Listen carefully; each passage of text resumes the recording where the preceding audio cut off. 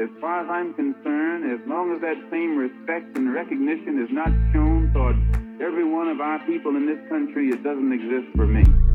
And during the few moments that we have left, we want to have just an off-the-cuff chat between you and me. Us. We want to talk right down to earth in a language that everybody here can easily understand. As always, super excited to have this episode today. I am joined by Zifeng, and today we'll be talking about the one and only Claudia Jones. And why I think it's important. In my kind of own reading of post-colonial revolutionary figures, there's a few things that mark them out, particularly their internationalism being one, the kind of association with Marxist takes or Marxist analysis being another. So we're going to focus on one figure in the hope that we unpack, we learn about her. And I think it's very important that, we do speak about women, particularly black women, right? Black women radicals. So thank you. Welcome, Zifang, and thank you so much for being my guest today. Oh, thank you so much. I'm very excited to be here. Thank you so much for having me. Absolute pleasure. So before we even talk about Claudia Jones, I have to ask you, where did you come in contact with her, and why is she an inspiration for you? Right. So I actually came to know the work of Claudia Jones via Professor Carol Boyce Davis, who Mm-hmm. is the author of this important book, Left of Karl Marx, which I recommend everyone read. So that's really the book about Claudia Jones. So I was a student in China when Professor Boyce Davis came to my university as a visiting professor. So we talked, and she encouraged me to do research on Claudia Jones in China. And that was really the kind of starting point of my research journey. And as I learned more about the work of Claudia Jones, I became more and more interested in, her activism, her ideas, her life. And she really has been an important, inspiring figure for me ever since I started doing research on her. So what was it exactly that really, really inspired you? Well, her persistence, her tenacity, really, we all know that she was persecuted because of her political ideas, but she persisted in her activism, right? So I like that kind of persistence in, continuing to struggle for dignity and liberation. And I also Mm-hmm. like how she was able to refashion herself. Right. So as we know, she started her political career really in the United States, but then Mm-hmm. she went to the UK where she refashioned herself, where she connected with the burgeoning Black community in London. And I really like how she was able to connect herself with, different communities and try to be kind of apprised of global events and then try to always understand what was going on and then try to reinvent her ideas. So I like that. Yeah, awesome. I mean, she remains an inspiration for so many of us. So, okay, so if we're going to give an intro, and I know, again, this is probably impossible and probably maybe not even the best respectful way to kind of summarize somebody as great as Claudia Jones. But if I was to ask you to give me like a summary of who she was, her life, what she did, her motivations, and all of the above, how would you respond?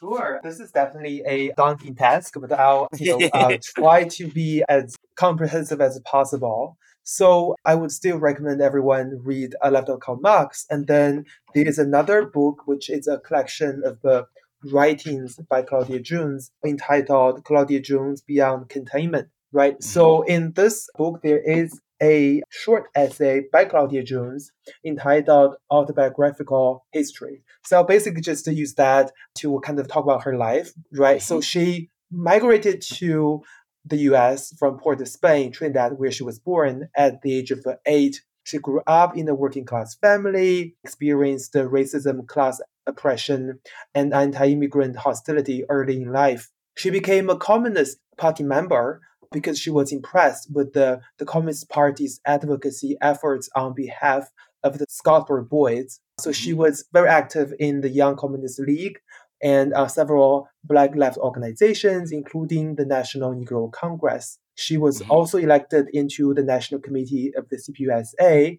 She worked in movements for women's liberation, peace, racial justice. She was a member of the Black left feminist organization, Sojourners for Truth and Justice, which, according to historian Eric McDuffie, paid special attention to the intersectional, systemic nature of Black women's oppression and understood their Hmm. struggle for dignity and freedom in global terms. Right, but still, as we know, Claudia Jones really became a leader of the Communist Party USA during the intense kind of McCarthy anti-communist repression era. So she was arrested first in 1948 under the 1980 Immigration Act, and the FBI began to try to build a case to get her deported. Right, so she was arrested again with Elizabeth Gurley Flynn under the Smith Act, and she was rearrested in 1951 under the McCarran-Water Act, which made legal the deportation of quote unquote dangerous, disloyal, and subversive non-US citizens and the seizure of US citizens' passports. Right. So she Wow. was persecuted, arrested, right? And as we know, she imprisoned for over 9 months in 1955. Then she was deported. So according to Carol Davis, deportation might not be the best word to describe her, journey or her kind of new political life in London. So we actually prefer to use the word exile, right? So Mm-hmm. because the kind of the use of the word deportation kind of deprives Claudia Jones of her own subjectivity, right? So she was able to refashion herself when she got to London. So when she was in London, she founded the West Indian Gazette, which was later renamed West Indian Gazette and Afro-Asian Caribbean News. And the renaming was done to reflect more accurately the political positions and intended readers, right? To really Hmm. to kind of use that as a kind of a platform to share ideas with the burgeoning Black communities in London. And still, she persisted in her activism on behalf of movements for racial justice, even when she was in London, right? So she was able to connect kind of decolonization movements in Africa, in Asia, in Latin America, to still the racial activism in the United States. And she was also able to connect the kind of global kind of anti-nuclear movement to decolonization. And it was when she was actually based in London, she made connections with activists in China. And in 1964, Wow. she visited Japan and China. And so she came back in late 1964 to London, and she wanted to write more about her experiences in China, but she died on Christmas Day in 1964. So yeah, so it was sad that we didn't get to really know more about her experiences in China, but still she did left important documents, writings for us to explore her ideas to understand the kind of larger historical period in which she operated. It's quite interesting you speaking about her not being able to document her life in her experience in China, but the fact that she went there, we find that all too often a lot of our, a lot of our revolutionary kind of forefathers have that kind of trajectory, isn't it? There is that connection with internationalism, particularly with China at that time. So we have, Du Bois and Shirley Graham and many other revolutionary figures who end up in China or visiting China. Do you want to speak about that link briefly, if possible? Maybe about that link between like Black radicalism and its connection to, what was the ongoings in China in that time, particularly when I'm thinking of the Black Panthers, isn't it? Black Panthers, how they were so inspired by, by Maoism, and we find that throughout there is that kind of connection between the kind of revolutionary theories and practices of what was taking place in China and also with Black activism in the US. So, what is that link? And do you want to speak to that a little bit? Sure, absolutely. So, the Chinese Revolution and later the construction of socialism in China were definitely important inspirations for radicals all over the world. Right? And for Black radicals in America and in other parts of the world, they were inspired by, first of all, the fact that it was a successful anti-colonial and anti-imperialist revolution, right? And then Mm, it was also a successful, victorious revolution done by people of color, right? So that was, of course, very inspirational.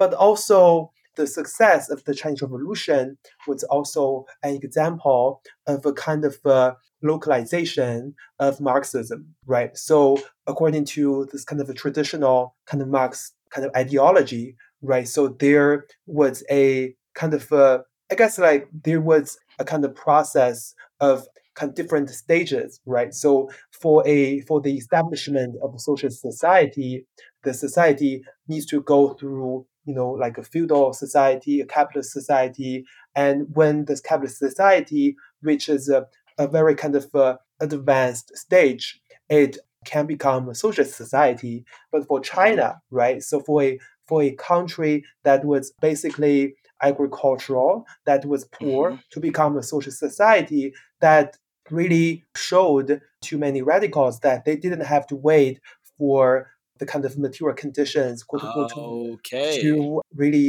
to be ripe really for a kind of revolution similar to the Chinese Revolution to happen. Right? So that was really inspiring as well. And also at the same time, the Chinese government was also very supportive of global revolutions. And Chairman Mao was interested in kind of not really exploiting Chinese revolution, but in supporting like in particular anti-colonial struggles, but also Mm-hmm. subscribe to this idea of proletarian internationalism. And as Mm. China remained committed to supporting global revolution movements until at least the end of the radical period of the Cultural Revolution. Thank you for that. Thank you for that. I think many of time people are unaware of the involvement that, let's say, Chairman Mao and China at the time had with supporting struggles around the world, and particularly the link between China at the time and Black radicals, and how many. I believe it's Du Bois that spends his 90th birthday as a guest of the state in China, and I think Shirley Graham, his wife, actually dies in China. So I think, these things really, when we speak about international struggle, I think we can almost trace that back to the Bandung conference, isn't it? There is that kind of link taking place between, moving away from trying to form solely alliances or kind of the strict definitions of the proletariat being in the West, but actually no, there is a global proletariat in the darker nations. So thank you for that. Thank you for that. A lot of the time when Yes. people bring up Claudia Jones, I hear them speak about she brought an aspect of like what it means to be a woman or an aspect of black feminism to Marxist analysis. Is there something you can speak to on that? Oh, yes, absolutely.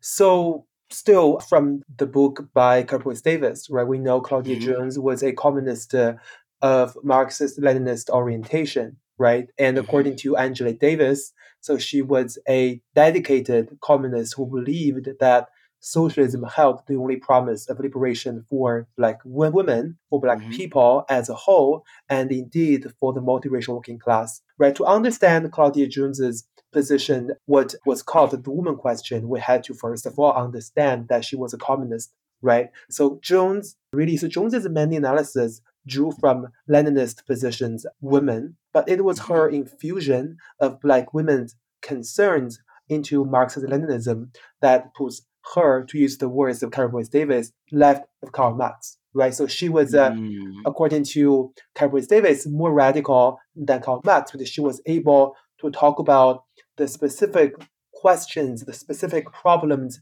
facing black working class women, right? Hmm. So Claudia Jones developed this idea, which is the super exploitation, or what we might call triple oppression of black women, right? So Hmm. according to her, so this is a quote from one of her essays. So Negro women as workers, as Negroes, as women are the most oppressed stratum of the whole population. Right. So from this sentence, we can see that Claudia Jones was able to really talk about black women's different kind of different systems of oppression that were suppressing black women, right? But still, she was able to also discern black women's militancy, right, and their central role in Hmm. movements for black women's and working class liberation.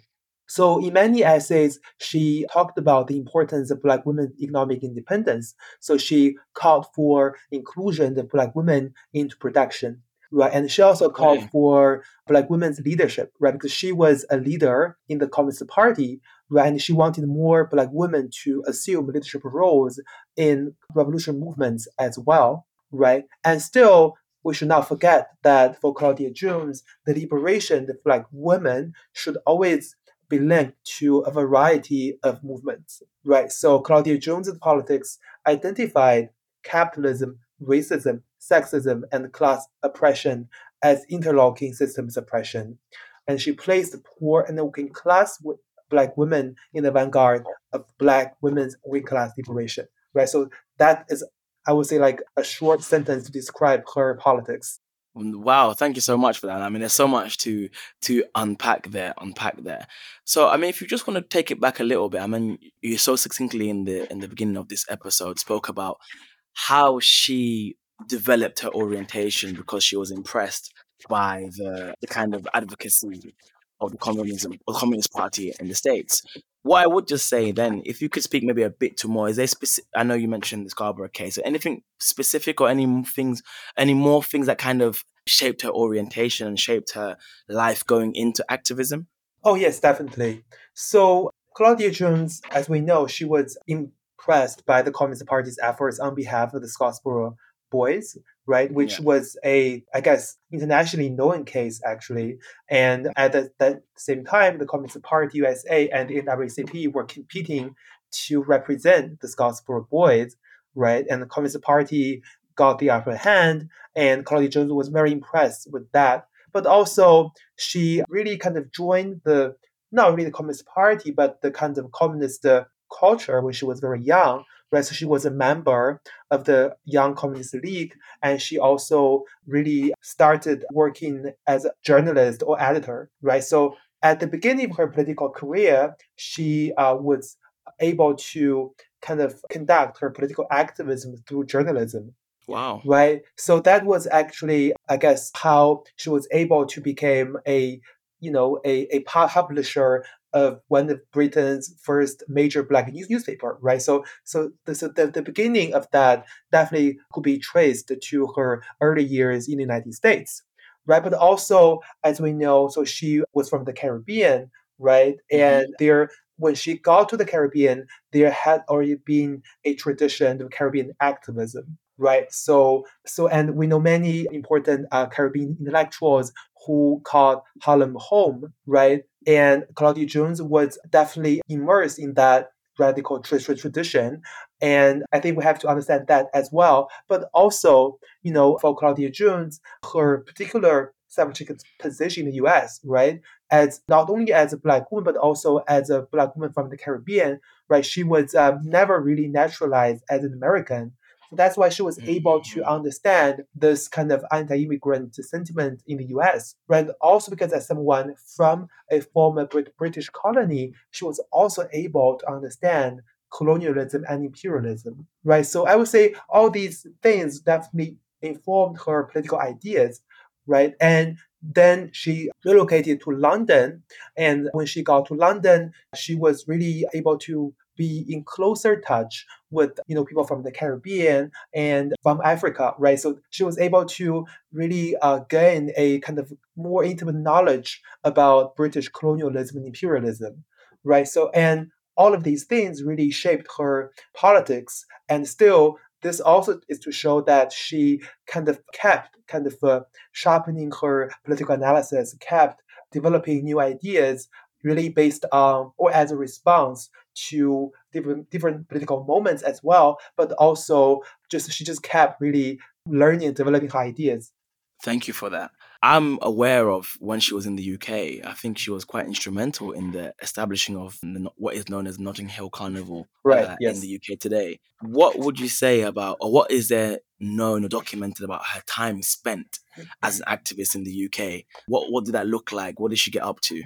Right. So when she was in the UK, so when she first got to the UK, right, she suspected that so she was allowed. I mean, she so like during the time of her deportation, so there was one, I guess, theory that she could be deported back to Trinidad, but she suspected that the reason why she was allowed in England rather than Trinidad was that British officials did not want her to, send a radical agitator to a colony where locals were organizing, right? So the reason why she was, according to her, was allowed in the UK was because the British officials could really keep an eye on her, right? So still in the UK, she was really aware of, the kind of similar surveillance of radical activities in Britain as well. And then when she was in the UK, according to Boyce Davis, Claudia Jones's political activism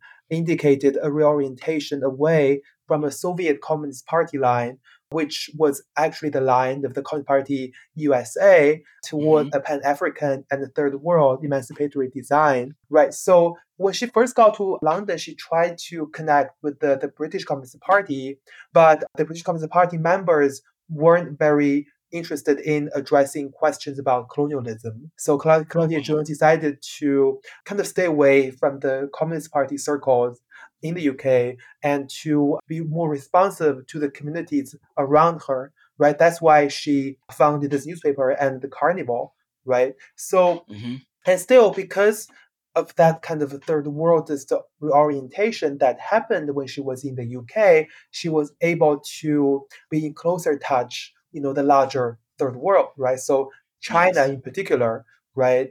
And also Japan and Africa. So if you read her newspaper, which I think is available at the Lambeth Archive in South London, you'll be able to see that. So the newspaper reflected her concern about the larger kind of decolonizing world, right? And it's not just about kind of local events, but it was really a newspaper that reflected her global and local concerns. And then Claudia Jones was really an inspiration to many activists who came after her, right? So, for example, I would say one interesting example could be seen in Steve McQueen's new, I guess, anthology of films, I would say. So I think in the last one, it's called Education. So it's about, so I think toward the end of that film, you get to see a kind of Sunday school run by a Black woman. And so this Black woman actually teaches younger people about Claudia Jones, right? So Claudia Jones definitely was, I guess, has been relatively more known to people in the UK because she spent her last years there.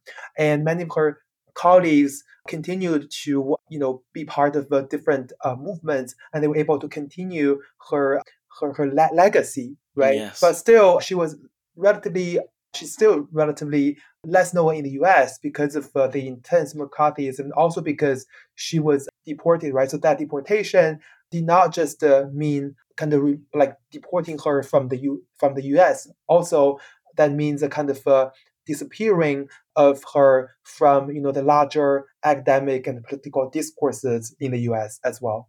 Wow. I hold that thought. I want to unpack that.